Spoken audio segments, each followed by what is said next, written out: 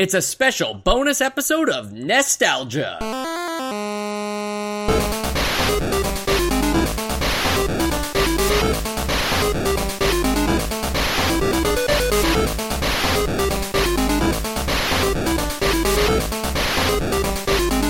And welcome to Nostalgia, an alphabetized version of our NES Game Jam, where we're going to explore all of the games that were created between a 9-day period for the NES Jam that we've been hyping up for a few weeks. It was hosted on itch.io, and if you didn't play any of these games and want to before we start talking about them, perhaps you check the show notes and you click on that very first link, and it will take you right to the webpage with all of these. I think we got 25 entries.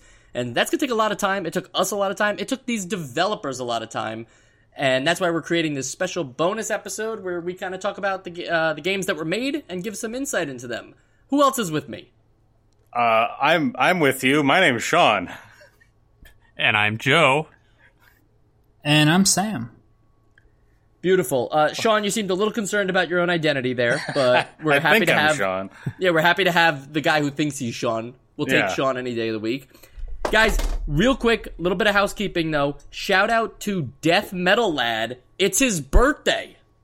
Oh, happy birthday. Happy birthday. Happy birthday, Death Metal Lad.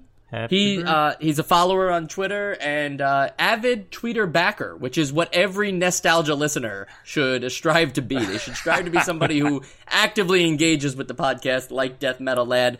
He mentioned it was his birthday today, this Saturday, so I'm like, hey, why not, you know? We appreciate you, Death Metal Lad. Yeah. Yeah, there you go. So guys, we're going to do things a lot different than we've ever done them before. As I mentioned, it's alphabetized. It's an alphabetized exploration of every game on this itch.io website. They're not official NES games. They don't exactly adhere to the rules. But this was all set up by Sam. Sam, do you want to talk a little bit about, you know, not really what a game jam is. I think we've done that in the past, but just kind of how this particular game jam went. Maybe talk about the theme and other things involved. Absolutely. So for this game jam, I thought it'd be fun for people to submit games that try to stay as true to the NES specs as possible without going overboard. Because, you know, there's some people that specifically program for the NES even now. But that's not what this is asking. This is just asking to make games that kind of give the presentation of an NES game. So the guidelines for this, I have them pulled up now, were that the game should be in 256 by 240 resolution or 256 by 224 resolution, because that's the viewable area of the NES, of an NES game. Use the NES color palette. Have audio that sounds like NES sounds. It doesn't have to be exact samples of it, but just have it sound similar to it. Have controls that correspond to the buttons of an NES controller. So, you know, you get a D-pad, you get an A, B, start, select, and employ an optional theme that I announced when the game jam started, which was Resurrection. You can take that however you want. Yeah. And I think that's cool that you have to wait till the game jam actually starts, because you could be like thinking, oh, I'm going to get ahead of this and design a game, and then the theme is revealed. Nice of you to make it optional, but a lot of people seem to adhere to it. Yeah. I've done game jams before, and I think that that's part of the fun of it, of not knowing what you're going to make up until that theme is released. So I think that that's a source of inspiration for a lot of people. And I'll say off the bat that it was interesting to see how many different ways people interpreted Resurrection. There were some cool gameplay interpretations, some story interpretations. It was kind of neat. Yeah, for sure. I really appreciated all the, exactly what you said. Like, it could be in the mechanics, or it could just be a story about death. And so a lot of them were, you know, about ghosts and hell and all that fun stuff. Yeah, and I think it's important to know this is not a rankings episode. We're not going to say, in order or what's essential or what's not. I think all of these games are worth listeners' times because the devs put a lot of time into them. And we're going to keep this fair and just go in alphabetical order, so there's no other rhyme or reason to the games. I'm not playing favorites. I will reveal when I have a favorite or something. Who knows? We'll get there. But I'm also going to use the description that was included by the developer, and I'm not sure if they were aware that that would happen for the podcast, but I think that would lead to some interesting descriptions of their video games. So what do you say? We go for it? Let's do the Let's do. go for it. All right, so the first game, we had to go all the way down to C. Nobody made an A or B game. I think that's kind of interesting, but Catastrophic is the title. And as you might have guessed, Catastrophic is a cat-themed top-down action-adventure puzzle platformer with NES-style graphics and charm in spades. Guys, Catastrophic was a work in progress, more of a proof of concept, if you will, but I'm sure we all got around to testing out this proof of concept. What did we think? Well, it seems like it's sort of like this was their gray box in a way, which is cool because, I mean, I can't make anything. So this being sort of like the just like the basics of like putting together some characters and some like just the movement feel. Like this was just their putting together like how it feels to move around as this character. I thought it felt good that they've got a box cat, a cat that's a box. It's pretty cool. Yeah, I was just gonna say I recently as a joke for a Secret Santa gift made like a little NES game and didn't realize just how hard it is to do almost anything. I mean, mine was literally a joke and not good by any means. It was just an inside joke. But it makes me kind of appreciate some of the things in this where like you can push that cat box with your character who is the cat. But then there are even little things where part of the cat box will go in front of your character while other parts will hit you, which seems natural when you just like play it. But like now after like seeing how you do that stuff, it's like you got to put some thought into like if you want something to look like you're in the same space as it, which part should overlap with you and which part should overlap, should you overlap with it?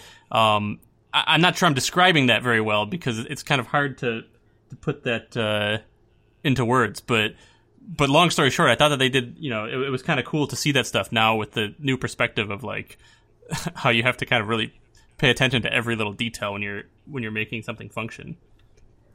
And I'm sure this wasn't the intention, but there was also this spooky vibe to it of like like a room you're not supposed to be in, a boundary break style thing. I don't know if you guys are familiar with those videos on YouTube, but it's like a meta horror that you're right, saying. exactly. Like being able to just like be this cat and move around this room where there's just like an inanimate box cat that you also push around. I don't know, like with the resurrection theme involved in that, I kind of thought like, wow, this is pretty eerie, but I'm also loving the look of the cat. So there's also some like, I guess, additional animation frames and stuff like that were shown off. I didn't actually get to pull them off in my game, but I think the cat has a lot of potential as like a mascot looking character. Yeah, keep working at it.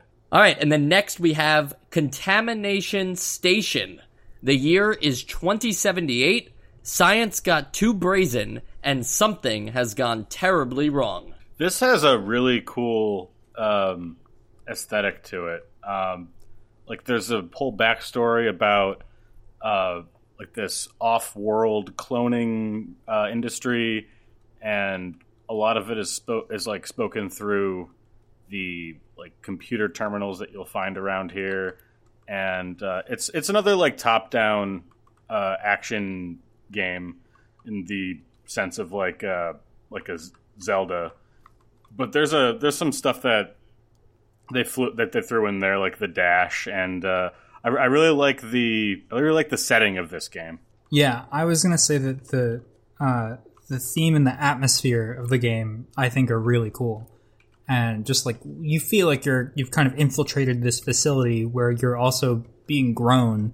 And I love how every time you die, you burst back out of that, like I'm not sure what you call it. I thought it had vibes of like the Vita chamber from like BioShock, because you'd always like zoom back to that, and that's sort of what happens here. It's really cool. The last bit of it takes place in this completely dark room. and there's no enemies there. There's just a terminal. But I thought it was so tense being in that room and not being able to see anything after knowing that there were all these enemies in the previous room.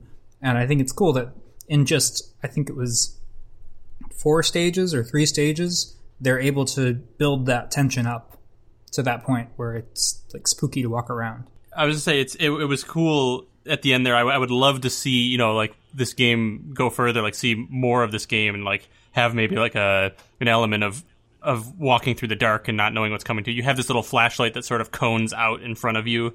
I don't know, it sort of added to the feel of it. Plus, like you said, Sean, that it kind of gave you like the Legend of Zelda vibe, which I totally agree. But it also like, because of the dash and because of like the way the motion feels in it, it makes it feel a little more like action-y than like an older Zelda game. Yeah. Where it's like feels a little more ninja-y, like you got these speed moves and sort of thing. Yeah. It was very cool. I really liked how the enemies moved around too. Like you saw them appear on the screen, and then they do this. They like turn into blobs and kind of dissolve to the floor. But then they always pop up exactly where you are, so you have to kind of time up from the moment they disappear to when they reanimate back on as like a. There's like a rhythm motion to that where you then know that they're going to pop up either like on top of you or behind you or something, and then be ready to quickly take care of them. I thought that was a neat feature. Absolutely, yeah. The whole like meta, because it's more than just like the mechanics of the game. It's sort of like that's sort of how like you have to respond to it. All right, and then we have Dr. Pod, a simple rhythm game made for NES Jam. #nostalgia. Where you take control of an octopus that is a doctor, Dr. Pod, ha ha ha, and aims to try to save as many patients as possible. Guys, we finally got our rhythm game for the NES that we've been talking about. They were totally like answering our prayers here. I very much appreciate it. What did you guys think of the way it was actually put together? Well, I've never played a rhythm game like this where it's not necessarily going to the beat of the music. It's more so that like the more you get right, the faster the level speeds up based on like how well you're doing. So like your goal is to get it to go as fast as possible, but like keep up with it. It was I don't know. It was a cool idea because I imagine that it's trying to kind of simulate these heartbeats that like the better you're doing, the faster the heartbeat gets, and it definitely built up tension. Yeah, I loved the music and the aesthetic of the game. I think using an octopus was really cool because it reminded me of the Octopus Game & Watch game where in the later version of that, you're Mario in a submarine and you go down and the octopus's tentacles like move slowly. But when you're here with the octopus, there's this weird thing with the controls where the controls are like inverted in a sense of like the left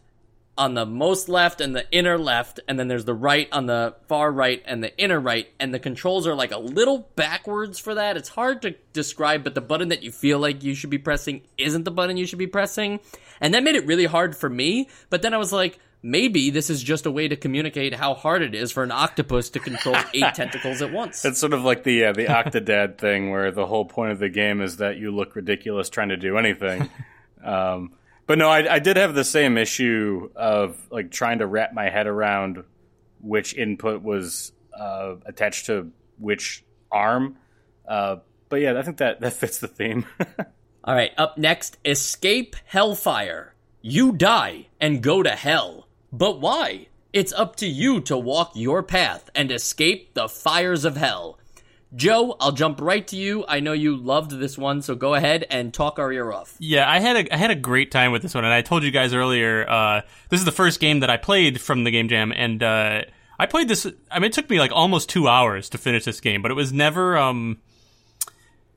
while there were a few parts that, were taking me a long time because I was frustrated, it never felt unfair frustrating. It was that frustration that like a game brings you that you're determined to kind of overcome, So this game, you're in this, well, I guess you're in hell, but it takes this like ominous cave form. The music and everything is really, really like, I don't know. I feel like we keep using the term tension building, but it is very tension building and very like dark.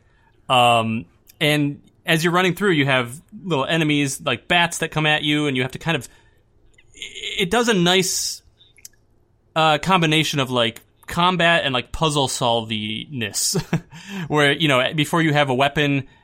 You have to lead the bats that are chasing you into fires that are nearby, and I thought that was really cool. And you eventually get a sword, and you can take on the bats. And there's some basic platforming, but like as the game goes on, it just keeps evolving.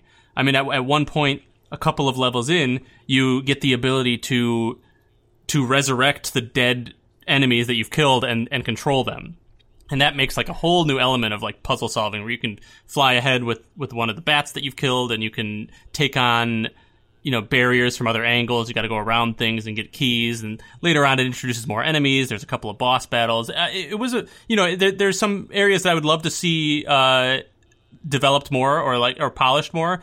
But it was a really like I don't know, robust game, I think. Yeah, especially considering that.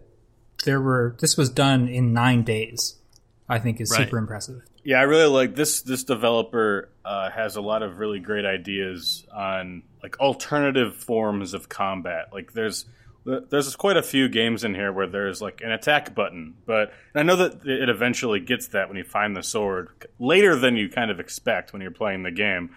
But until then, like you are sort of beholden to fighting these enemies. Like using your surroundings, like what Joe was talking about with these flames that you have to sort of lead them into. And I thought that was really creative. And then when you add like the mind control stuff in there, there's like a lot of moving parts here that I think really gel together. Yeah, when you're defenseless without the sword at first, those bats reminded me of, and not just because they're also red, but they reminded me of the Red Devil from Ghost and Goblins, like the way he behaves, where he swings from side to side and specifically knows where you are. It's not like he's just designed to swing like a U shape. He's designed to come at you wherever you are. Yeah, I can see that for sure. I also want to say too that there's plenty of times in this game where you have to kind of stop and think like, okay, how do I attack this problem? And I think that shows that there was a lot of thought put into the game design of this. Like there were a lot of times where it was taking me a long time because I was like, I know there's a solution that I'm not seeing, and I'd have to kind of run back and kind of explore and see if there's a bat I could take control over, another enemy, and what he can do, and that was really cool. And sorry if I'm getting long winded on this, but the last thing I want to say about this game too is a really great final boss battle. I couldn't get there, so you're enlightening me for the first time. Yeah, at the end of this game, there's who I assume is the devil, and it's very interesting. It's not just like your basic like it's the devil, red horns or whatever. It's a cool design. I'm wondering where they got the idea for this, because it was a cool design little enemy, and he fades in all ominously. The music's all creepy, and now on the surface, the battle is just you just attack as much as you can, and the more you hit him, I mean, he takes a lot of hits. But what makes the battle, I think, pretty interesting and well designed is that while you have to constantly be managing your time on like how much time you want to spend right at his feet slashing at him, and there's these obstacles, there's things that fall from the ceiling, there's fire that comes from the ground, and eventually bats start coming in, and each one of those things you have to kind of deal with by avoiding them in a different way. And it becomes this risk versus reward of like, do I keep hitting them and risk getting hit? When the fire is coming, when the platforms are going to be falling on you, and when the bats are coming. So it actually took a long time for me to beat this guy, but it never felt out of reach, which again I think was a good a well-designed system, and it definitely gave me that like just beat a difficult boss satisfaction at the end. Good shit. And our next game is Gul'dan, with a U instead of an E at the end there. You take the role as Gul'dan, a Valkyrie on a mission to retrieve as many souls as she can while fighting an army of the undead. It seems like a it's been cut off here. That's very strange. It was Draugr. Another monsters. Okay, got it. Draugrs are monsters that I don't know what Draugrs are, but I assume that's something with mythology. Wow, you haven't played Skyrim, have you? Yeah, I only know them from No. Skyrim. They're I haven't played Zomboards. Skyrim. They're like the Zubats of Skyrim. Got it. Okay. But no, this game is crazy polished and has beautiful artwork, and the gameplay is tight. It has a little bit of the camera's a little funky, but like this game is crazy good. Well, Sean, even from the beginning, you have to power on an NES just to play the game. No, I thought that was a really great. cool startup. That was great. I sort of dug into the rest of this guy's work too, and the one thing that I can tell is like all of the graphical like sprite work and background work. It's all very well done. I had a lot of fun with this game too, because not only does it have that sort of polish going for it, but it's not like a radical concept. But I did like the sort of also Ghosts and Goblins-y like 2 lives sort of hook, where once you get hit once, you lose your shield, and that means that 1 hit to death. But every time that you collect one of the souls that they talk about in the story, you get a new shield. So it's sort of like a risk reward thing of like, do I want to grab this soul now, or do I think that there might be a challenge lying ahead where I may need to come back and retrieve this so I can survive farther. Lots of fun ideas going on here. Yeah, I'm glad you mentioned Ghosts and Goblins, because this game gave me just a big Ghosts and Goblins vibe overall, even the 2 life thing aside. But I will say, honest to God, I think that this is like Ghosts and Goblins, but controls better. You know, this guy did, I think, a better job. Where it gave me like aesthetically and maybe the way that it's kind of laid out felt a little Ghosts and Goblins-y. It feels so much smoother and so much more fluid than Ghosts and Goblins ever did. And even in like the enemy variety, there's like an enemy that's holding a shield that for a while I had no idea how to get past. Until finally I realized, like, when he goes to throw his spear, there's a few frames where he lowers his shield and you hit him, and you got to kind of think about your enemies like that too. It's really cool. Yeah, I love the enemy design. I love how the first time that you play it, you just get absolutely wrecked because you don't know the patterns. Yeah. And it's the kind of thing that you have to know the game and you have to know exactly when to move. And because of that, all your decisions have to be super intentional, and your attacks have to be like really tight also. And I think that's great. And it definitely feels like what an NES game feels like, I think.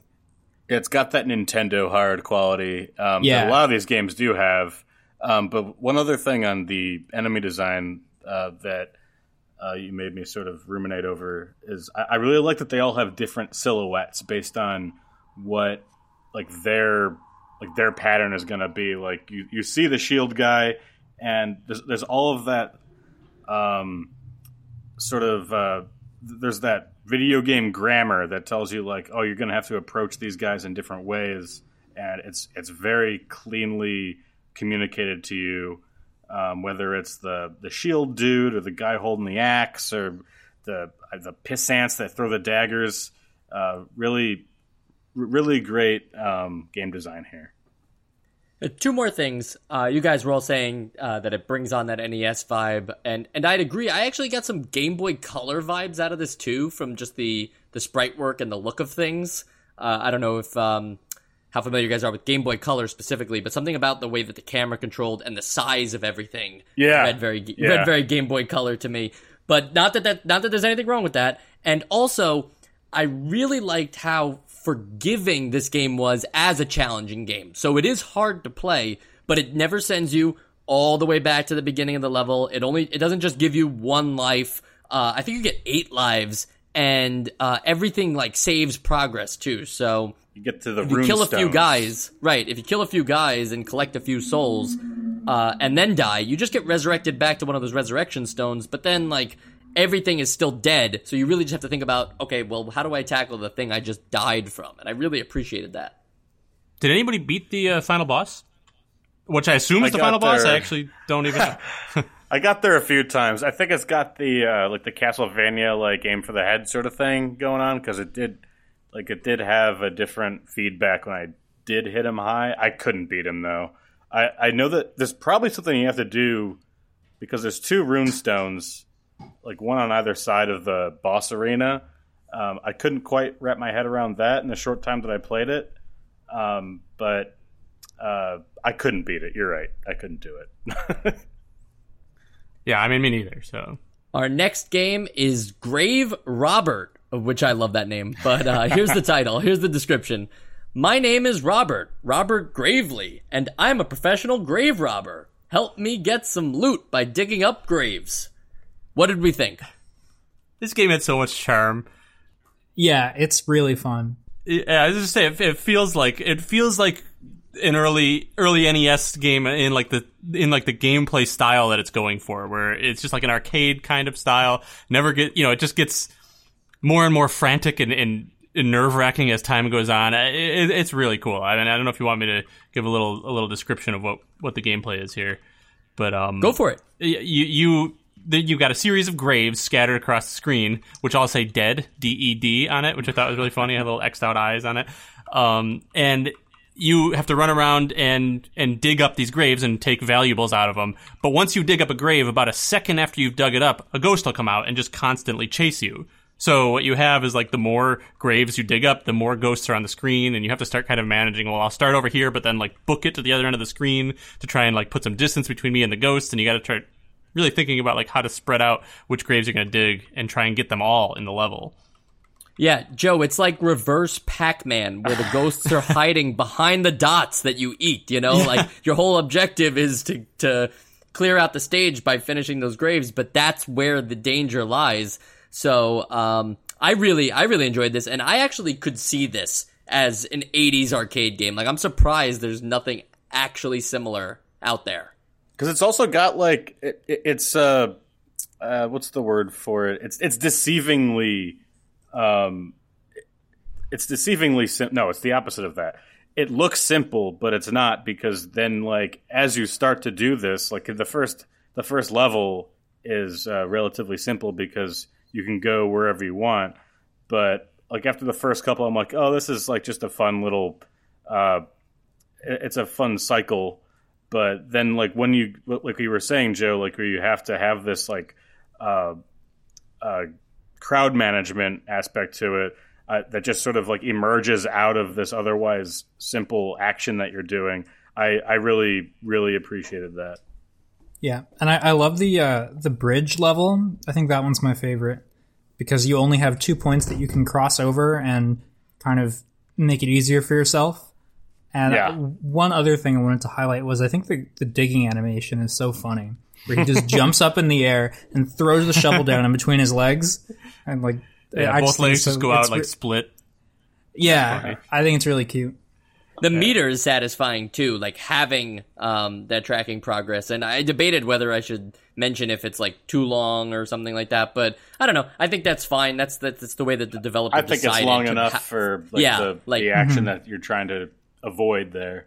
Yeah. And you guys were talking about the other stages. I don't know why, because, a lot of developers put a lot of work into this stuff for the Game Jam, but I was surprised when the second level had new tombstones and a whole new look. I just was expecting to, like, repeat it and have it be a very simple arcade game, and that was just another feature where I was like, whoa, there's like, actual different levels and not just, like, more ghosts or something. Yeah. I would love to see, where this would go if they were to take it further and make a bunch more levels, and,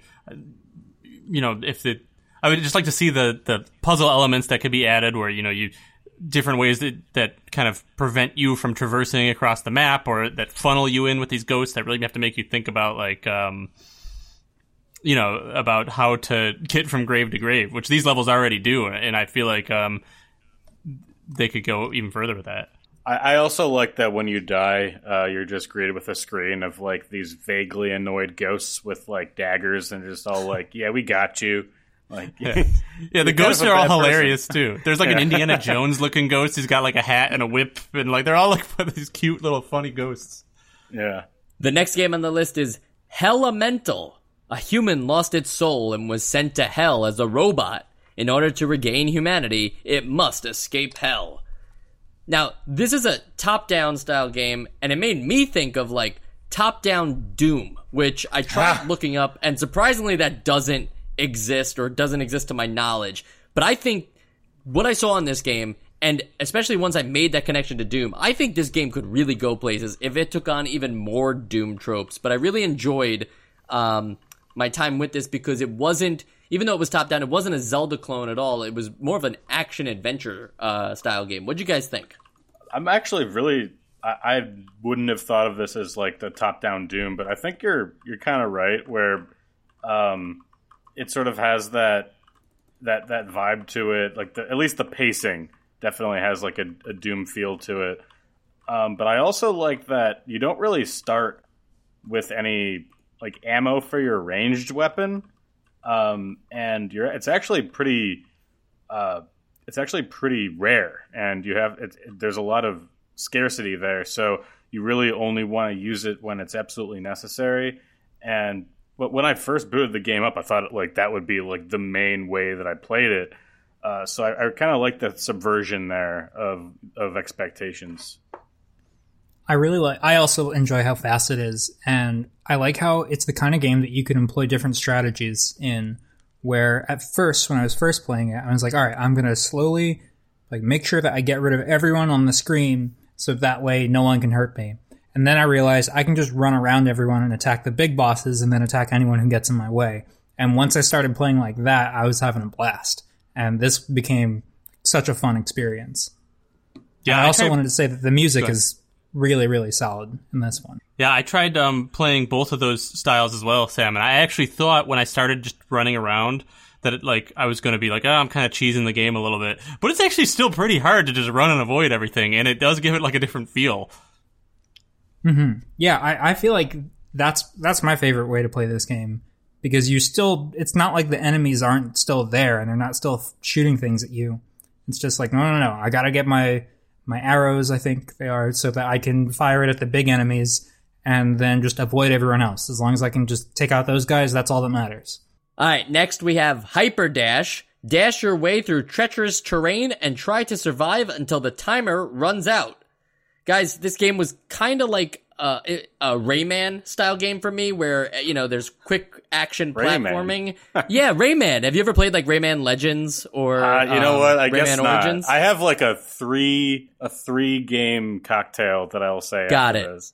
Okay, because for me, there was something about this where like everything happens and it's so tight, and because you have the spikes on both sides and the game is constantly auto-scrolling, you have to make your decisions very quickly. And I'm saying it's like Rayman because in Rayman, when you die on those like very, very long stages, you immediately know what you did wrong, and it's not the game's fault, it's your fault, and now you have to go like back in there. And this game is like that. Like I immediately knew what I should have done. It was never unfair. It's just one of those things where you like have to go right back in and try to correct it. So I was surprised that it was a procedurally like random instead of a design style game, because I would have appreciated to go back and try and continue to push myself further during something that was familiar to me. This removed a lot of the memory element of the game and instead made it a lot about skill. Yeah, there's definitely, I don't know if it's a procedural thing or if it's just he designed a few, or this developer designed a few unique starts, and it just sort of, it's all like puzzle blocks after that. But what I mentioned earlier regarding like what I would describe this game as if I had to make like a video game cocktail out of it, it's sort of like Meat Boy meets N+, like that Flash game from back in the day. I remember. Meets like Celeste in a way, where it's very hard, but the thing that I like about it, and this developer could have like made it even easier to restart, but the restarts are super quick. And while you don't have that memory of like, because it's always going to be a random start here of like, oh, I have to get that muscle memory down.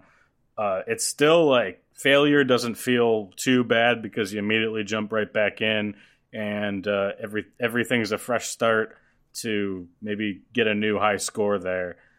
So I had a lot of fun with this game. This is great for like those super short bursts of entertainment. Yeah, it's a really, really polished game. And since we're all making comparisons, I don't know if anyone's ever played 10 Second Ninja. I have not. No. Well, it's just what it sounds like. It's you're a ninja. You got to do things in 10 seconds. So this game kind of gave me that vibe where it's like it's very, very clean controls, and it's all kind of about like, you're not literally racing the clock, but you're racing the walls, which are constantly scrolling towards you. So it's just a really precision and like reflex based game, which of course means, I don't know if you guys know this, but which would mean that I'm terrible at this game. I'm really bad at it, but it definitely made me hit retry plenty of times, because it kind of always makes you feel like I could just get it if I do a few more. And most people, that's probably true. Maybe not for me. Because I know that there's a lot of games that can have this sort of setup, but there's so much depth to like how you can move. Like there's the combinations of your jump, which has a good amount of like post jump control, and the dash, and also the wall climb, not wall climbing, but the wall jumping elements, and then the sort of platforms that you can run yourself into, a lot of which are very sadistically placed. That'll just jump, they'll like force you right into some spikes. But I really like the collection of actions that they put into this 2-button input game. Yeah, I think I'm fine with how, simple's not the right word, but with how minimal the controls were, because the controls were really tight. That's the obstacle, right? Like, if the jump is bad in this game, it doesn't matter how well the levels are designed, the jump is going to hold it back. I felt really in control of my character. Yes, he's a little small, but I think that's part of the idea of how the stages were designed. So no complaints there. Also, just to talk about the spike walls that were on both sides of the screen. It's a really good idea that they were on both sides of the screen, because otherwise I'd imagine the kind of player I am, I'd be like wall hugging that right side at all times to just stay far away from the left, and that kind of defeats the auto-scrolling purpose of it, because it would crush you anyway. So to have it on both sides had this weird, Star Wars with the garbage, in the Death Star. Like, it had that kind of effect to it, where it feels like it's closing in on you, but really you just have to keep moving and you'll be fine. Yeah, this is definitely one that's calling me back for more, because I just it's just a game that makes you want to get better at it. And the next game, Made vs. Bots, a simple platformer game made for the NES Jam 2021. Now, interesting that they put 2021 there. I think they're thinking we're going to do this again. If people think we should do this again, definitely leave us a comment on Twitter, and we'd love to hear your thoughts on that. But guys, let's talk about Made vs. Bots. I really like the art in this game, because a lot of it is it's sort of like a Mario, but with a little bit of like Mega Man thrown in, because you have like a projectile weapon. But I really like the enemy designs and your character designs in this. I really enjoyed how your projectiles arc, which I think is cool. They don't just go straight across. So you have to kind of position yourself in a place where you are above them at the right angle to fire down upon enemies, but without changing your angle, like by aiming at all. You have to aim by jumping. Exactly what I was going to say, Sam. Yeah, especially for the boss fight at the end, where you have to make sure that you're jumping to avoid the projectiles that the boss is shooting at you, and also shooting your projectiles at the right height to hit the boss. And I was just kind of spamming shoot, but only some of them hit. So you have to make sure that you're jumping the right way in order to beat the boss. Yeah, for that final boss battle, I was kind of doing the opposite. I was spamming jump, thinking I could like kind of jump between that robot's projectiles. But it really makes you. It almost gets rhythmy at the end there, because it makes you have to be firing as much as you can, but you can't just hit jump at a beat at a specific beat to kind of to jump between the projectiles. You have to like really watch and time each jump, which makes it like this kind of like weird, like in a good way, like pat your head, rub your stomach sort of like I got to focus on shooting and jumping at the same time. And it was kind of a nice little culmination of everything you've been doing in the game so far. Mm-hmm. And something about this music will live rent-free in my brain. Like it was so simple, but it I don't know, like after I started playing this game, even when I was playing other games in the jam, it was just kind of stuck there in the back of my head. So great job to the composer as well. Next game is Mini Gauntlet, a minimalist and twisted remake of Gauntlet on the NES in Bitsy. I assume Bitsy was the program they used to make this. Sam, do we know anything about Bitsy? I do not know anything about Bitsy. Okay, well, hey, it's up, there was never any specifications on how to make the game, just make the game. Guys, we have already played Gauntlet on the NES and reviewed it, so I hope that was familiar and fresh in your brains. What did you think of this twisted remake?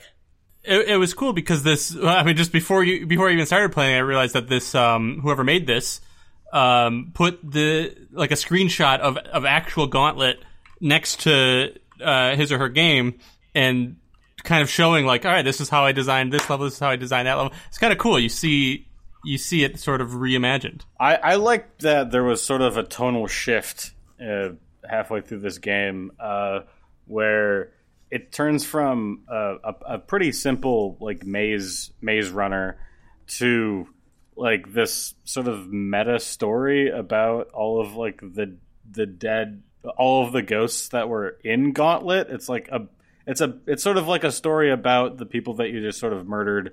It sort of had vibes of like Undertale for me, at least in like the storytelling feel that it gave me. Like once you get through some of those mazes and you start to see other ghosts and they start talking to you, I thought it was charming. Yeah, it's faithful to the source of Gauntlet. Like Joe mentioned, you can see the comparison shots on their itch.io page, but it's also something completely different, and it started making me think about other games that you could do this with. So I think, like, kudos to the developer for not only thinking of this awesome idea where you're one of the ghosts in Gauntlet and this whole meta story of something, but like I could see this also being a series of like, if this one's called Mini Gauntlet, you could also do Mini Super Mario Brothers, where you're just like that one Goomba at the start of World 1-1, and your sole task is just to kill Mario on that very first level, and it just keeps looping until you do it. I could definitely see something like that happening. So I really enjoyed this. It was short and sweet too, and that's something you can appreciate as well when these things are, demo games that you can finish. Like, it's a real proof of concept thing. So I appreciate that. I also think that this was one of the games that was submitted really early. Let me double check. It was one of the first two, I think. Yeah. Yeah. So I think that's also impressive that this person kind of did it really quickly, or this development team was able to do it so quickly. The next game is NES Hello World, but ... And, there seems to just be one file to download, and our code-cracking Sean was able to figure out what to do with this file. Sean, what was the contents of this game submission? I think it's just... So I had no idea what the hell this was, but with a lot of things, if you just open it up in Notepad, you can kind of get an idea. And it looks like it's just a couple lines of code, like with the skeleton of like the typical like first thing you program Hello World, but instead it's your NES has crashed or something along those lines. I'm not really sure what the idea was here, but I thought it's a funny joke if that's what they're going for. I bought a new NES. Open it and I couldn't open it and see like, because I see that there's like some text color information there. I couldn't experience it the way they wanted me to, but I get the idea. I mean, that sort of fits in the resurrection theme. Yeah. Some people have dead NES consoles and then they put in that new 72-pin. And all of a sudden, all their games work again. So it's not the game's fault. Very meta. It was the NES fault. So yeah, just very meta. And the fact that you had to open it in Microsoft Paint, also very meta. Notepad. Notepad. I thought you said Microsoft Paint. That's my default text editor. Okay, the next game, Nostalgia Resurrection. A game that I thought was just going to be about the four of us like going to hell, which I would have played. I wish. But it was not. Instead, it was something also entertaining, though. A short little platformer where death has a silver lining and resurrection is unavoidable. Guys, what did we think of Nostalgia Resurrection? This was really clever. It was a really clever idea. You basically use anything that would normally be something that would kill you in a game to become a ghost and get through obstacles that you can't get through as a solid character. It was a neat idea, and they implemented it in a lot of cool ways. I couldn't. I for some reason couldn't get this game to work very well on my machine, so that's my bad. But I did play like the first few seconds, and the fact that the main hook, like the gameplay gimmick of this game, is understood in those first few seconds, and you have to sort of find your way of making that, like, to get to the end of the level. I'm in love with the concept, even though I couldn't really experience it. Yeah, I think that this was such a fun idea that was executed so well. And I also love all the 8-bit covers of songs, like how Timber is playing on the level where you have to knock over the big, I'm not sure what that is, the big log, I guess, to get across. Yep. I thought that was cool. And Jump is playing on the one where you have to jump across. The Jump one was the best. Yeah, yeah. Yeah, it's really cool to have the music as the clues. Yeah. The jump one's fun also because, like, you have to jump, but also you have to not jump. You have to actually fall into that, like, that pool of lava or whatever it is, or jump into it, I guess, to, you know, kill your character so that way you can pass through a wall at the end. But this was also a game that was submitted the first weekend that the Game Jam opened. So this was done really quickly. Wow. And I think it's super impressive that they're able to get this really polished looking game with an interesting core, you know, mechanic so well so quickly. I actually thought that the jump one, the lava is like a trick. Like, you're not supposed to use the lava, because if you jump in the lava, you can't get to the door in time before you, like, resurrect. What I thought the clue was telling you, like, the whole time you're thinking, I gotta use this lava, it's obviously here for a reason, but the music is saying jump if you know the song, and there's a big ledge you jump off of. And if you jump off of that ledge, you take fall damage and die. Yeah, It took me more tries than I care to admit to too. realize that I wasn't supposed to jump in that bit of lava. But yeah, no, that's like the only, you can't beat it. I've tried, trust me. There's no way to jump in that pit of lava, be the ghost form of yourself, and make it through that second half. I don't know. I think I beat it that way. Wow. Really? You might have clipped. Clipped.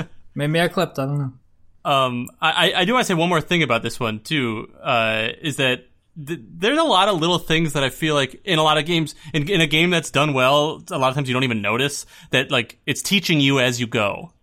Whereas, like, the first level, the only thing you can do is fall into a pit of lava. And that teaches you that, like, oh, dying actually gives you sort of a power-up. But then, like, later on, you run into, like, this little staircase, like a original Mario Brothers-esque, Super Mario Brothers, staircase with the flag that you jump off of. And you have no choice but to climb that staircase and jump down, which teaches you that, like, there's fall damage, and that'll kill you as well, which you'll use in the next level. And there's a couple more instances of that where it's, like, just things that are that seem like randomly placed are actually there to, like, teach you how to play the game. Yeah, no, that's a great point, because as much as I would love to see this be like a 100 level game, that would be quite the task on the developer to come up with 100 ways to keep implementing this idea of teaching you something you didn't know. Not saying they couldn't do it. I'm sure they could, but it was very ambitious for the resurrection theme. And the next game, I think I'm going to say this right, Numahex, a classic overhead Sunsoft style game like Fester's Quest or Master Blaster. What did we think of Numahex?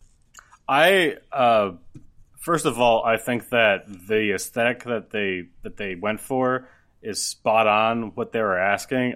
What we were asking. I know that they've got, like, a pretty long-winded almost apology in their itch.io page about, like, I think we have too many sprites and, like, a couple too many palettes active at once. This is like the NES. Like, this to me looks like an NES game. They did great on that front.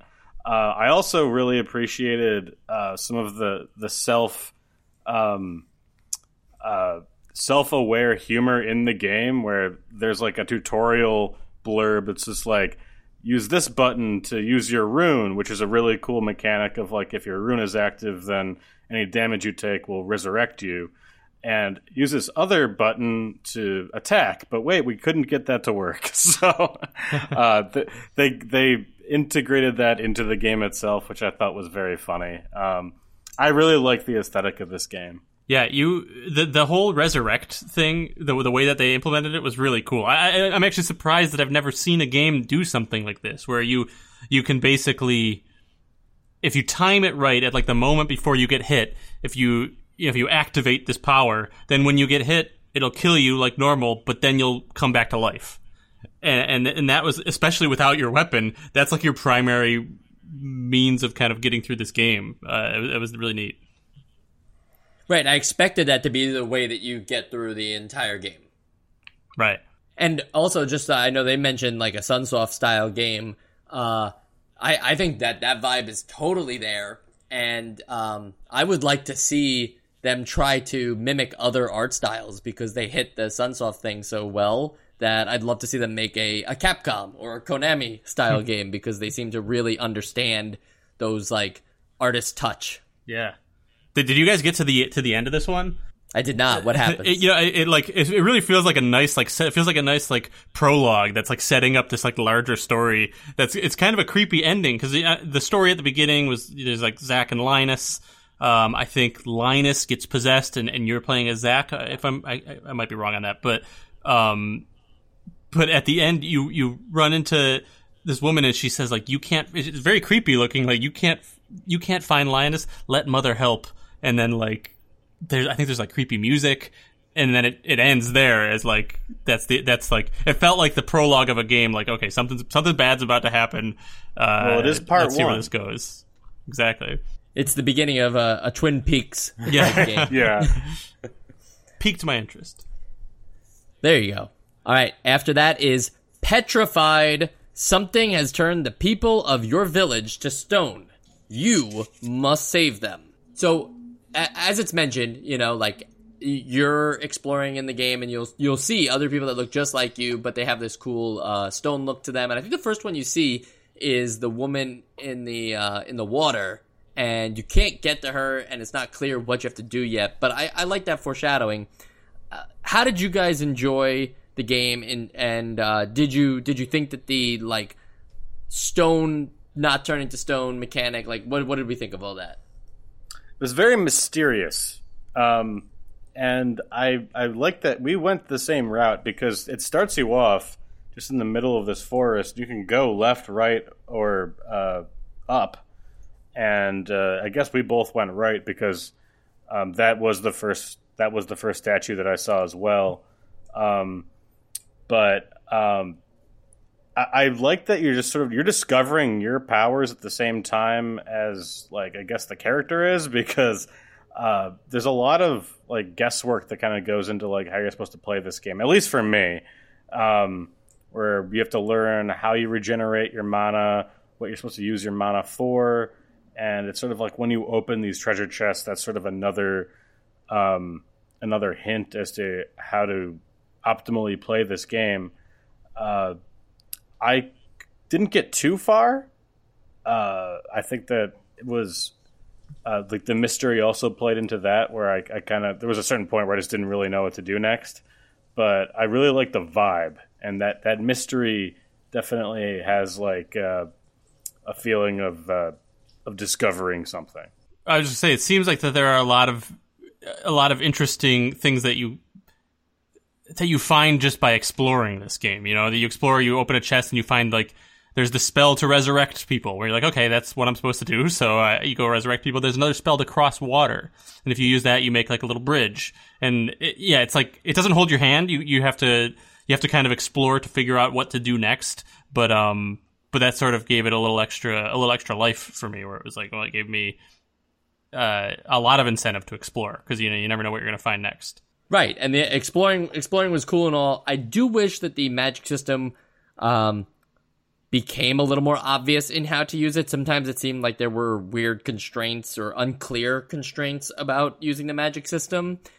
But yeah, the game itself, it needs to be mentioned, is beautiful. Like, the sprite work is fantastic. Something about those trees is like, those are the best looking pixel art trees I've ever seen in my life. Yeah, it gives me real like Chrono Trigger or Secret of Mana vibes.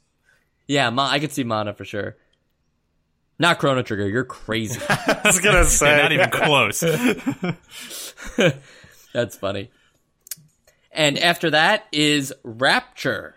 You are the only one who can stop the merge between both worlds. Will you succeed or be raptured while trying? You know, there's an interesting control choice here that I'll get off the bat first, because I don't think you need to understand what the game is to understand why the control choice is a little strange.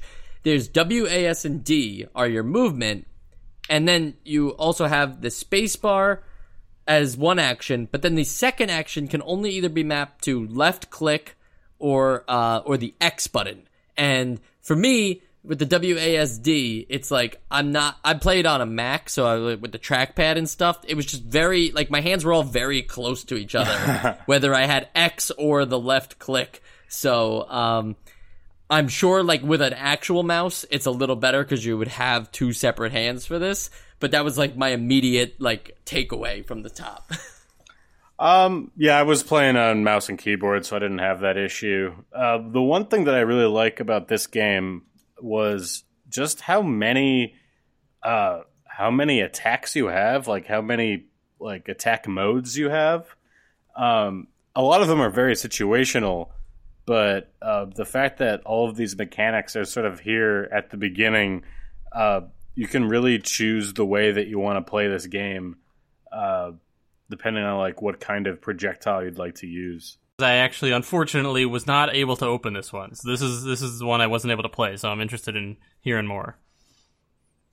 Yeah, this one I had to download. It doesn't seem to load in the browser version. Yeah, there's something with the. I think that's Unity. Yeah, it's a Unity. And it just hangs at the end. But yeah, you can download and play it. And it's worth mentioning too that this might be the closest submitted to the deadline. It was submitted 5 minutes and 10 seconds before the deadline. So kudos to the 5 guys named here who submitted this game, because they just got it in on time, and it doesn't feel like, you know, like a last minute hand in. It's That's a funny thought. Right. Right. You know, like, no, because that could totally happen, right? But instead, it feels like they used all of their time. And after that, we have Renji Panda. You're a red panda platforming through throwback invoked levels. And I know we've had this a few times now where you see some throwback stuff or hear some similar sounds and stuff, but this was just another game where the throwback visuals and references didn't feel out of place or strange. They, you know, like sometimes that could happen with fan projects, but I kind of liked seeing the Sonic the Hedgehog stuff, the Donkey Kong girders and stuff. So I don't know. I thought it was fun, and that panda is adorable. The panda's adorable. And all his friends that you release at the end. Yeah, a little dance party. But you know, even the corporate destroyers of his homeland are kind of cute in their own way. But what I really liked about this game was just a very subtle remix of the standard platformer sort of archetype here of like adding those bamboo shoots and finding ways to navigate around the obstacles that they give you using those. And I thought that was really creative. Yeah, I really liked the bamboo climbing mechanic, and I would have liked to see more of that. I would have wanted that to be the main platforming mechanic. Like, there almost wouldn't be that much floor, and instead you'd be using the bamboo through most of it. Even like the idea of making the levels vertical, so this way you're always climbing upwards. There could have been something there too, like Super Mario Brothers 2 style. You know, not to say that they didn't like that. The bamboo stuff is just so much fun that I wanted more of it. The tropes from the other throwbacks were cool. I just felt like Renji Panda needed his moment to shine. Yeah, this feels like it's like the first 2 levels of like kind of showing you like what the game can be. And then I think like, yeah, if they were to keep going, I imagine there's a lot of cool things you can do with these bamboo shoots. And it really does make it not just like another like skin of any other platformer. Like there's clearly thought, you know, it's the panda climbs bamboo, you know, they added a mechanic that makes sense to the theme there. And I was very surprised at how the elements from Sonic the Hedgehog and the elements from Donkey Kong blend together kind of nicely. They sort of look like they fit together. Yeah, with Donkey Konga as well. Yeah, I really love the way that you jump off the top of the bamboo. I feel like you go really high. I don't know if you're actually going that high or just because it's on the top of the screen it feels like that. But that's the part of the movement that I think I enjoy the most. Yeah, it feels smooth. I smooth. see what you're saying there, Sam, with the bamboo, and there is like this feeling of using it as a super jump. I don't know if that's actually true, but it needs to be said that like it invokes. It really makes you feeling. Feel like a red panda. Funny enough, I didn't know what a Renji panda was, so I put that in Google, and a Renji panda yields some results of like two different animals. But a lot of times it shows up a red panda, which is totally a real panda, and what I imagine this panda is. But still never got a clear answer on what a Renji is. So if anybody wants to fill me in, to the Twitter you go. And the next game is Resurrection. In 1897, a UFO crashed in Aurora, Texas. The alien pilot of the craft died and was buried in the local cemetery. Soon, strange things began to happen. A young cowboy set out to solve the mystery. That's a lengthy description, but this is a fun, like, Legend of Zelda style game. I know we've been using that a few times, but I feel like this one really leans into it to the point where it's a Legend of Zelda clone where it helps to know everything you know about Legend of Zelda because those tropes will happen in this game to the point of, like, even getting your first weapon. It's like, if you know that, you know, Link's was hiding in a cave, you'll know that yours is hiding in that house with that guy waiting to give it to you. So, you know, past knowledge of gaming helps you here in this game. Yeah, I definitely fell for it, and I just kept going on without anything, and then I restarted and went into the house, and there's my little knife. I couldn't get very far in this game. I don't know if it was if the game just stops or if because of the tombstone, right? Yeah, was that a thing? Yeah, that so I did wrong? Didn't you notice that in the description I just read to you? I mean, I read that. Yeah. Wow. He's buried in that cemetery, so you have to push the grave that he was buried under to reveal his secret hideout. Oh man, I feel like I pushed all of the graves. Yeah, it's like the bottom left. It's like the bottom left. Yeah. Oh god. All right. Well, you know, I failed this one.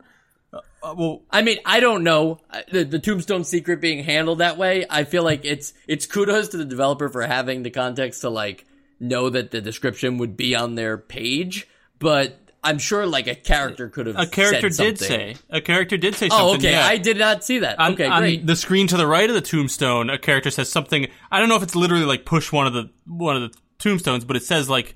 He's buried there. Yeah, he's buried in one of the tombs. So I just went and I was trying to, press A on all of them or stab all of them. And as soon as I touched the one, I started pushing it out of the way. And I was like, oh, cool. Wow. But yeah, to fill you in then what happens under there is you get bombs, like Legend of Zelda style bombs from the alien. And he's like, please find my ship. And you can bomb that rock that's blocking your way. But I actually ran into an issue a couple of screens later. So then there's more enemies. There's enemies with projectiles. I don't know if there's actually a lot of items you can get. You get the sword, you get bombs. I got a 6-shooter, a boomerang, and a blaster. And the blaster recharges and the 6-shooter has fixed amount of ammo. That's the difference between those. But then there was a screen that I ran into that when I went off to the right of the screen, which would normally take me to the next screen, the screens wouldn't change over. And I tried this a few times. I reset it and I tried it, and I don't know if it was a glitch or if that's where the game ends. But I would love to see what might be over there if that was just a glitch. I would love to see where it goes because I was really interested in I was wondering if there were going to be more items to collect because I thought that was really cool that there were all these gadgets, and it's something that I mean, obviously it was a very short game because of the amount of time we gave them to do it, but I feel like if it were longer, it would be really cool to see those items kind of doled out to you over time, and because like just on paper they give you a nice progression of like what you can do. You know, you can use the 6-shooter for a while, and that's relief after having to get really close to everyone with a sword. But then you got to manage your ammo, and then eventually you can get the blaster where you can recharge your ammo, which is just like nice little upgrades. And I don't know if this is what they were going for, but I was thinking like it'd be really cool if like the rest of this game is about like finding more of these gadgets that do different things. Like it looked like on the pause screen there were tons of slots for gadgets. Oh, I don't know yeah. if that was just I did see empty that. spaces, but like it'd be really cool if that was like their hook is like, yeah, there's just tons of, it's like the Ratchet and Clank for the 8-bit era, just tons of different gadgets that do different things and have unique uses, and it also interested me a lot.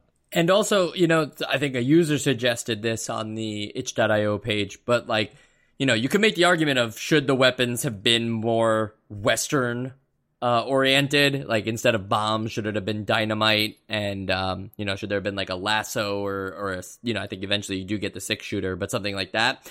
In a game where there's aliens, I say anything goes, you know, maybe this is, you know, like to them, bombs are alien technology. You did find them in that guy's grave.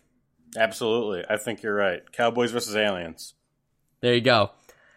All right, the next game, Revived. You are a lost soul searching for a way back home. You have to travel through the realm known as the In-Between to find cores, which will allow you to return to the human world to be revived. I really like how floaty this game is. I was going to say, we love a floaty jump. I like the floaty jump of it. Sometimes, and there's not a lot of friction in it also. And so sometimes I would fall off from sliding off a ledge before I had a chance to jump on it.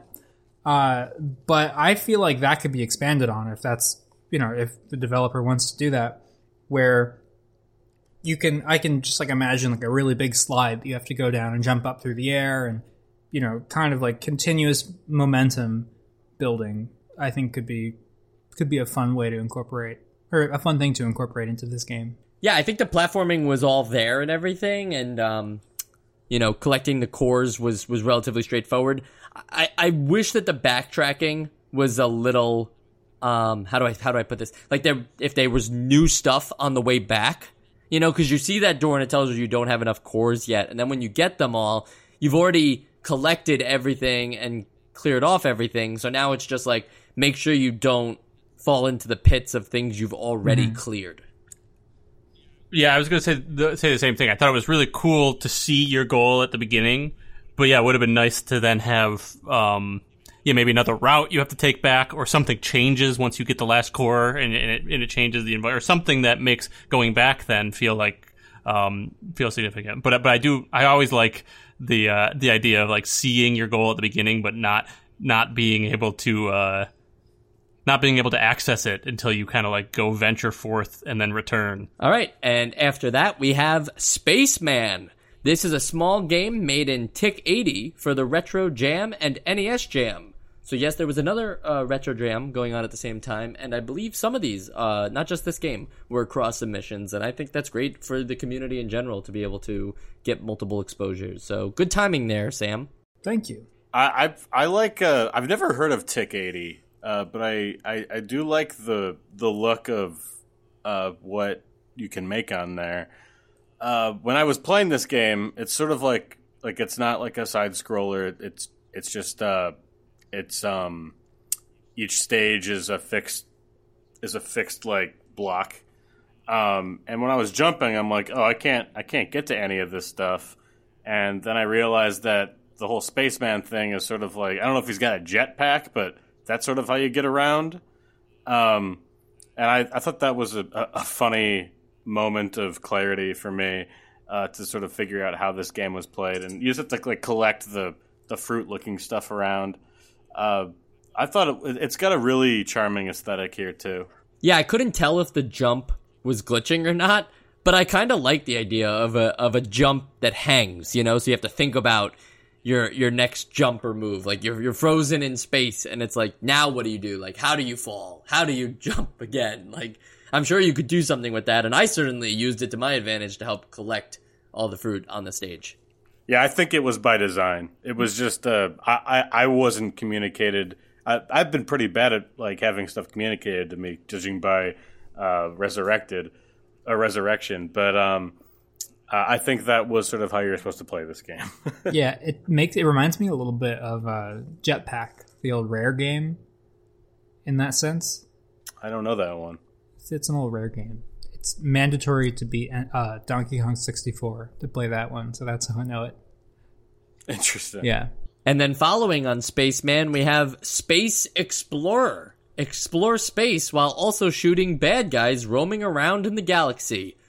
We knew we'd have to get a shmup here, and I think this guy knows how much we love shmups. So, Space Explorer was, first off, just got to throw it out here because I don't think any other game did this. Adjustable window sizes. When you download the game. Yes. Very appreciated, and it scaled nicely, so that was beautiful. But also just like the game itself, I loved the patterns of the enemies. And yeah, the enemies were simple, like Space Invader style, where they just kind of like appear on screen and some shoot back, some just stay there, some have shields. But the patterns and the colors of the enemies and the fact that it like included the ability to just rapidly spam your shooter made this to be like a very zen shmup.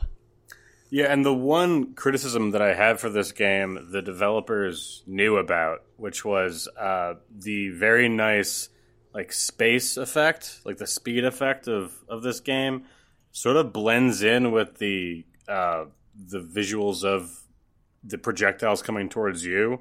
But if you go back to the main menu, you can just turn that background off, and then you have a much cleaner, readable experience there. After Space Explorer, we have Spectot. I hope I'm saying that right. Taken too soon, the Reaper offers you a second chance at life. Collect the bones and settle his debts. So I guess Spectot is supposed to be that like this was like a little toddler. That makes sense, yeah. Yeah, taken too soon. Collect the bones and settle his debts. You know, I really had a good time with this. I would call it a demo because of how short it was, but I really enjoyed it. I'd love to see more. The platforming was awesome, and I could imagine a lot more puzzles with that boomerang lasso mechanic, which is, I'm sure, something we're all going to want to talk about here. The main thing you have is this boomerang that also can latch on to very specific objects in the stage to act as very similar to Bionic Commando, the way it's swung. Very similar. It acts like that. So what else, guys? Yeah, I thought that Bionic Commando similarity was really cool, and also just the design of this game is the character is a very cool character, and like you're this little like ghost, I guess, toddler. I didn't even think of that, but and as you jump, your sheet or ghostliness sort of like picks up the wind and you sort of parachute down, and it's just got a charm to that character, which I thought was really cool. Going off of that float, I love the sound that it makes when you start floating. Absolutely, that's what I was going to say. I can't describe it, but that weird little noise. Yeah, it's like you don't get tired of hearing it. It's not an annoying sound. It's this really interesting kind of, oh, yep, that's right, there I go floating, So... And the floating felt natural, too. There was just something about it that it communicated it so well the first time you accidentally do it that you just start doing it as soon as after that. It's like, what? I have this power? And then you just abuse it. I also really like that, because there's only one like standard level and then there's a boss battle, but I like that if this game were to continue, you wrap up every level by jumping into a coffin, and I appreciated that. After that, we have Super Nature Tracker. The Mystic Forest has been ambushed by an evil force, scattering the power orbs that power the forest all over the place. You must save the forest before it's too late. Super Nature Tracker. Something about that title, I could see that catching on. Absolutely. I just love that idea, but I also I don't know if it's communicated or not, but like, what is a nature tracker? You're just you can find things that you're looking for by their tracks through nature. I love or you're that. trying to keep track of nature because it's going away and you got to get it back on track. You're more like a nature accountant. One thing about this game, I like all the platforming in this game, but one thing that kind of got me like a little frustrated sometimes was that you have a really slow acceleration. Like your initial acceleration takes a while to go. And so especially if there's an enemy right in front of you, I feel like if you're at full speed, you can clear things a lot easier than if you're at a standstill. But there are some parts of the game where you have to be at a standstill in order to progress. So those moments, they kind of slowed it down for me a little bit. Yeah, you're right. I mean, you got to take it slow, but you need momentum to be fast to clear certain obstacles, and there's not really like platforms with a ton of space, so it does become a bit of a balance act. You want to play through the game really fast, but I don't think the developer had that in mind.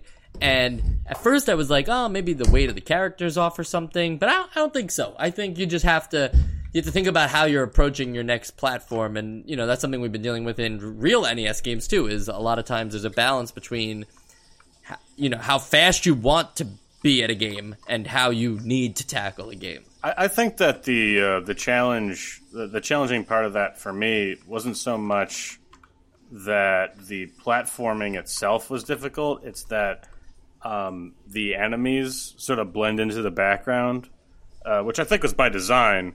But that definitely will hamper you if you're trying to go fast, because they're going to blend in, or at least you won't notice them until it's too late.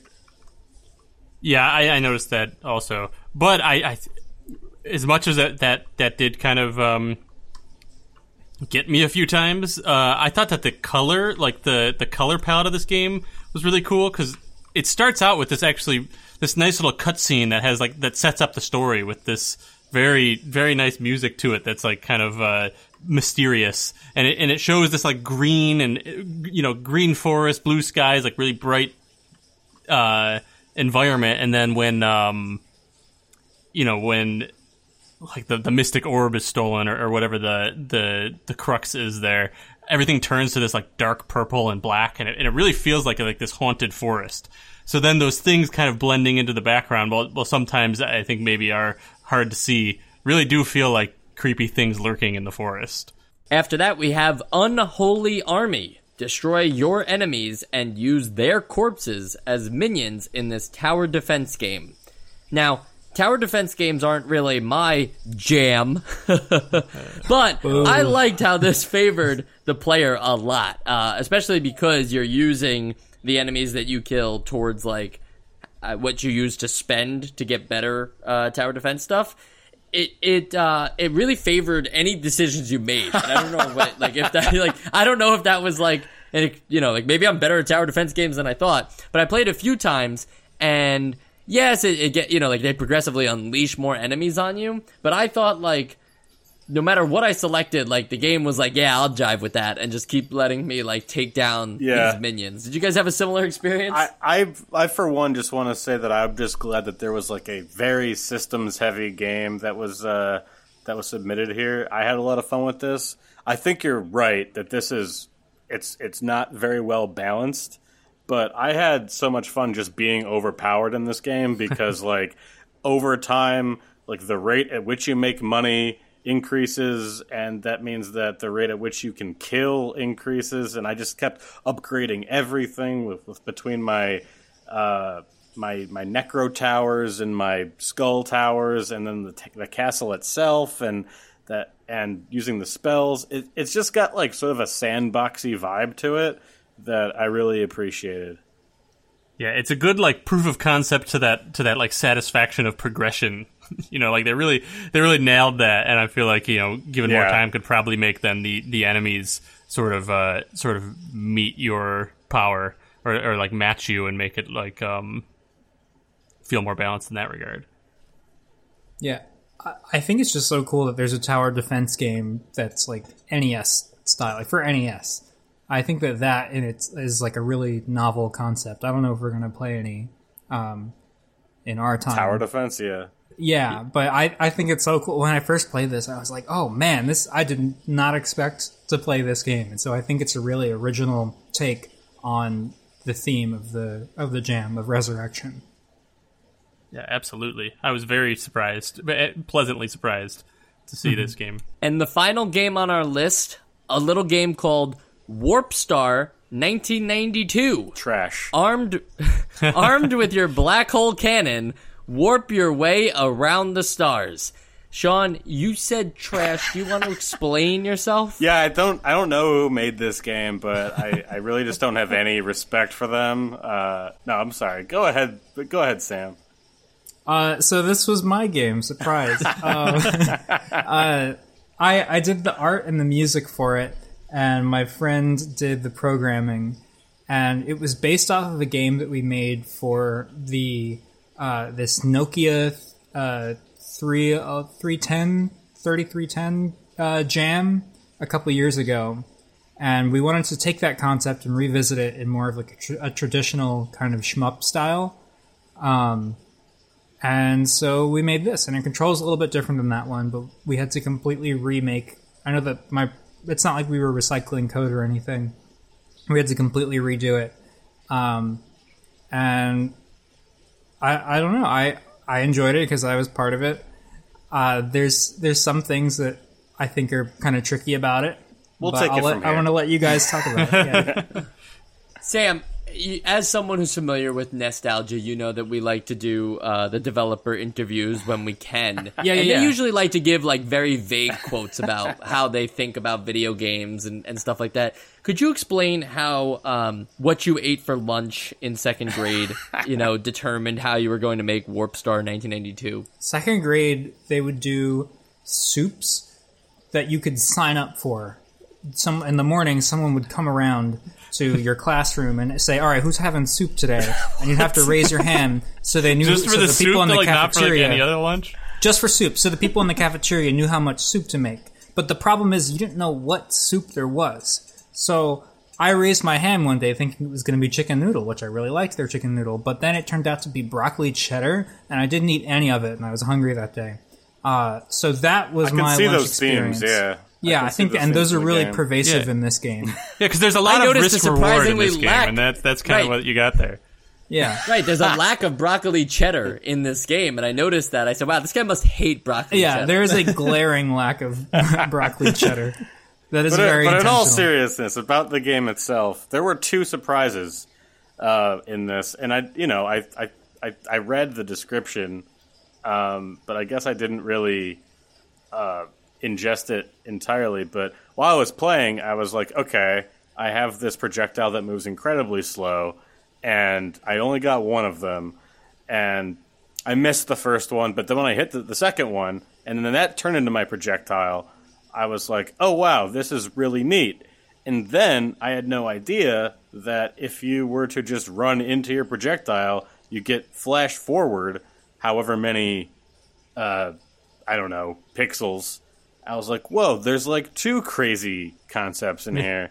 So I really liked that. I have one complaint, and that is, and I think Joe was sort of getting into this with the risk-reward, with the walls that you sort of come across that you have to warp through. It was really hard for me to eyeball that for some reason. Yeah, and I would just tricky. Warp right into it like half the time. But I still really appreciate the concepts that you introduced there. Yeah, it was definitely like a very, very unique concepts, and yeah, I didn't even like put that together, Sean. But like, yeah, there's two different like unique concepts, which a lot of games will have like one, and that's their hook. This had two of them, and they were both kind of implemented in really cool ways.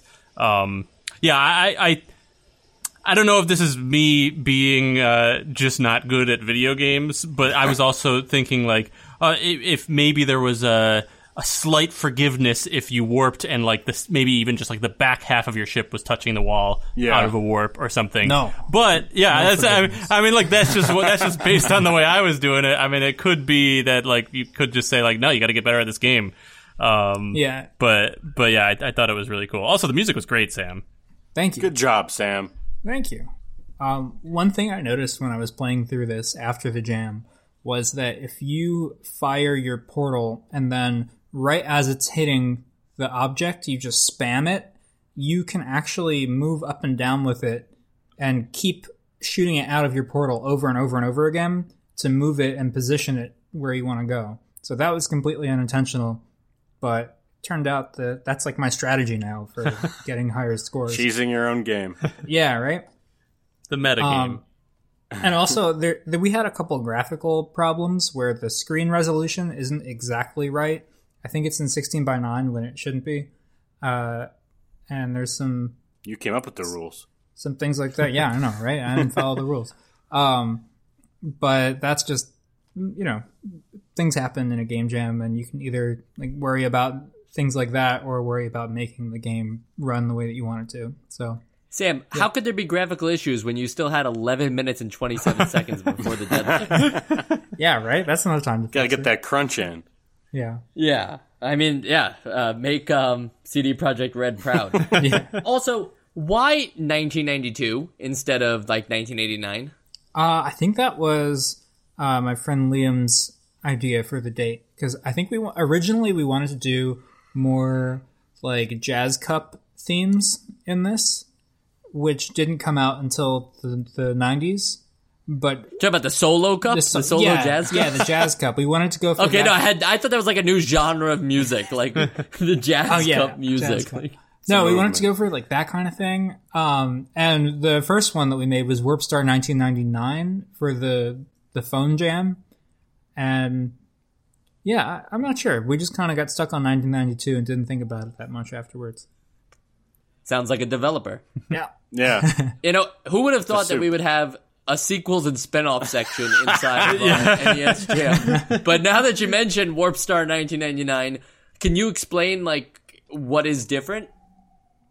Yeah, so in the previous Game Jam, Warp Star 1999, it's for the Nokia Jam, and so it was, I think, a 2-day-long jam. There were 3 of us on the team at that time. And for that one, it's just these asteroids that come at you in these set patterns, and you are not, there's no scrolling background or anything. You're just in the same spot. And the asteroids kind of, sometimes they wait before they attack you, and they come at you in different arcs. And so the whole thing is it's a lot more reaction-based, I think. And the point is just to fire your warp at them and then shoot it back at the asteroids. And we still had the mechanic where you could enter your own portal and it will shoot you forward, but that was pretty much a death sentence in the other one. And it was more you got to be careful that you don't do this by accident.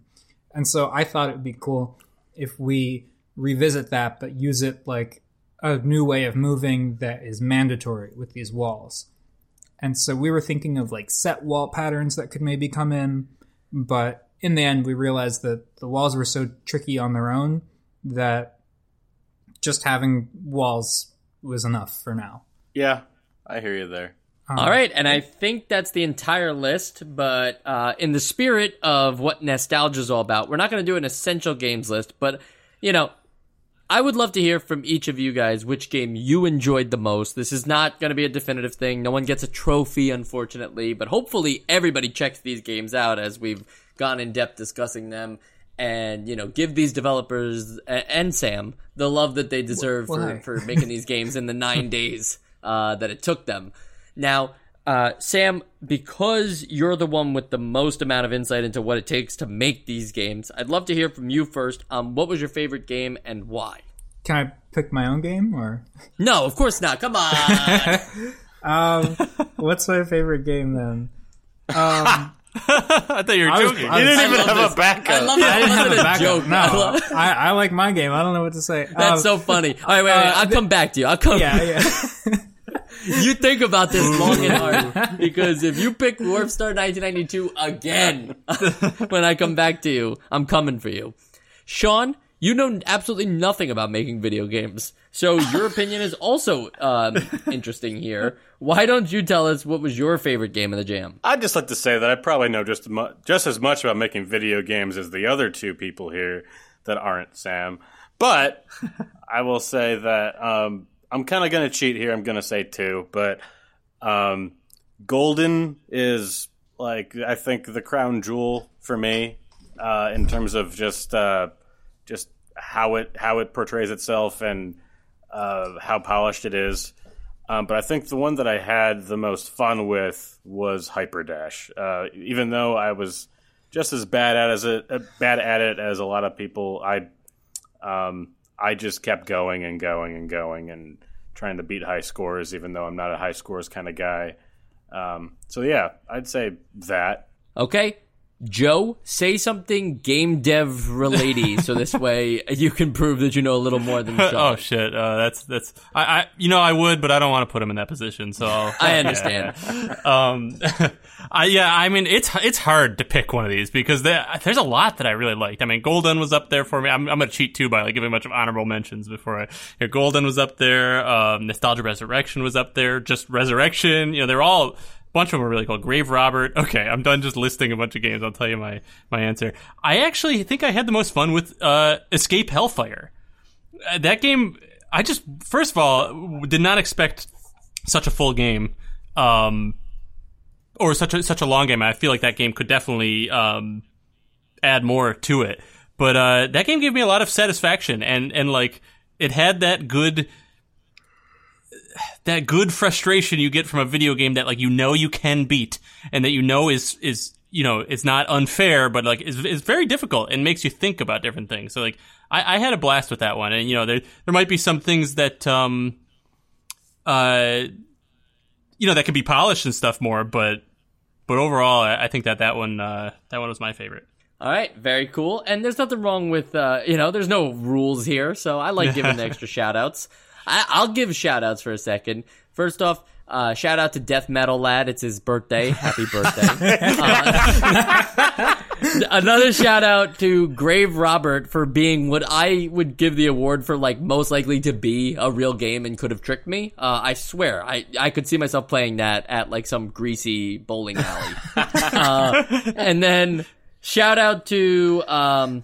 Death Metal Lad. It's his birthday. Yeah, it's his birthday. No. There was, sorry, Spectot. It was right here. Spectot is definitely the game I'd love to give this to, because I think it has the most potential as like a long form game. I'd love to see that take on like a Hollow Knight style structure. So shout out to that developer and hope they continue with it. But I am going to give this one to Golden. It felt like the most polished game on the Jam, but also the one that, how do I say this? It didn't leave anything back either. There was really no complaints from me at the end of the day with this thing. I feel like they really play tested it as well as designed it. It's the kind of game where, the platforming all works out and makes sense, and it's designed in a way where you have to take certain paths to get to certain places. There's no like glitching your way through things or stuff like that. So it felt very complete, and for that reason, it's going to be my pick. However, we still have one more pick to go. We've got to go back to Sam, who hopefully was able to figure out another game. Sam, who's going to win? All right, so I have a couple honorable mentions as well. Golden First is Warpstar. Obviously is super, super polished and just like very enjoyable to play. And it has that same kind of hardness that we were talking about before that makes you frustrated but want to keep playing. Grave Robber, I think, is super cute and arcadey. And I'd love to see this expanded. And I can see myself playing this at a less greasy bowling alley. And Spectot, I wish that there was more of it because I think that it controls great and I love all the mechanics of it. But I think that while I was playing the game that got me the most like intrigued and like in the moment Warpstar 1992. Was Warpstar 1992. Was Elemental. I'm going to give it to Elemental. Because it's just something about running around and like, it's got like very fast paced like item management and like quick thinking, and it's another game where you'll die a lot as you play, but it doesn't that doesn't deter you at all. from going forward. And I'd love to see like more mechanics in this and this expanded, because I think it was just really fun to get into in Warp Star. All right, I love that you were able to finally overcome the obstacle that was not choosing your own game. It's a hard obstacle. I spent a lot of time with this game. What's that meme of Obama putting the medal around Obama? That's what you just did. And also, like, because Sam, you were like you headed this whole game jam. You're like the mastermind behind the game jam. Hey, we said when we started off at the end of this episode that we are not giving awards out. We were just saying which ones we enjoyed the most. So if I'm playing a game, that's true. It's gonna be worth you probably spent a ton of time making that game, so I can understand that there's a lot of love behind it as well. Yeah. So you're justified in my opinion. It doesn't make me less as selfish as it looks. Oh, okay. Yes. Anyway, this has been a very special bonus episode of Nostalgia coming to you on a Saturday, and who knows? Maybe there's more bonus episodes. Maybe we don't have to wait for the best of year episodes. Maybe we can do more of these. You know what would make us do more of these? Audience participation, like this game jam, or people tweeting at us and asking us questions. Tell us your birthday. Yeah, they want to know birthday. We'll do a whole episode where we say people's names. We'll say Twitter handles. I will read, a Subway commercial transcribed if Subway pays us money to do it, and I'll post that every day of the week. We will do a lot of things, but we won't do that. All right. I don't really know what else to say because I probably said it all yesterday in the Ultima episode, right? Like I probably said you'll listen to this episode next and it's dance aerobics and everybody break out your power pads. Sean, whatever you do, don't forget that John Elway is not the owner. I know. He's just the Get president. it right this time. He's just the president. I know. I would hate to have something like that happen. When we're talking about John Elway's quarterback like an actual on football the NES. game, yeah. Yeah, exactly.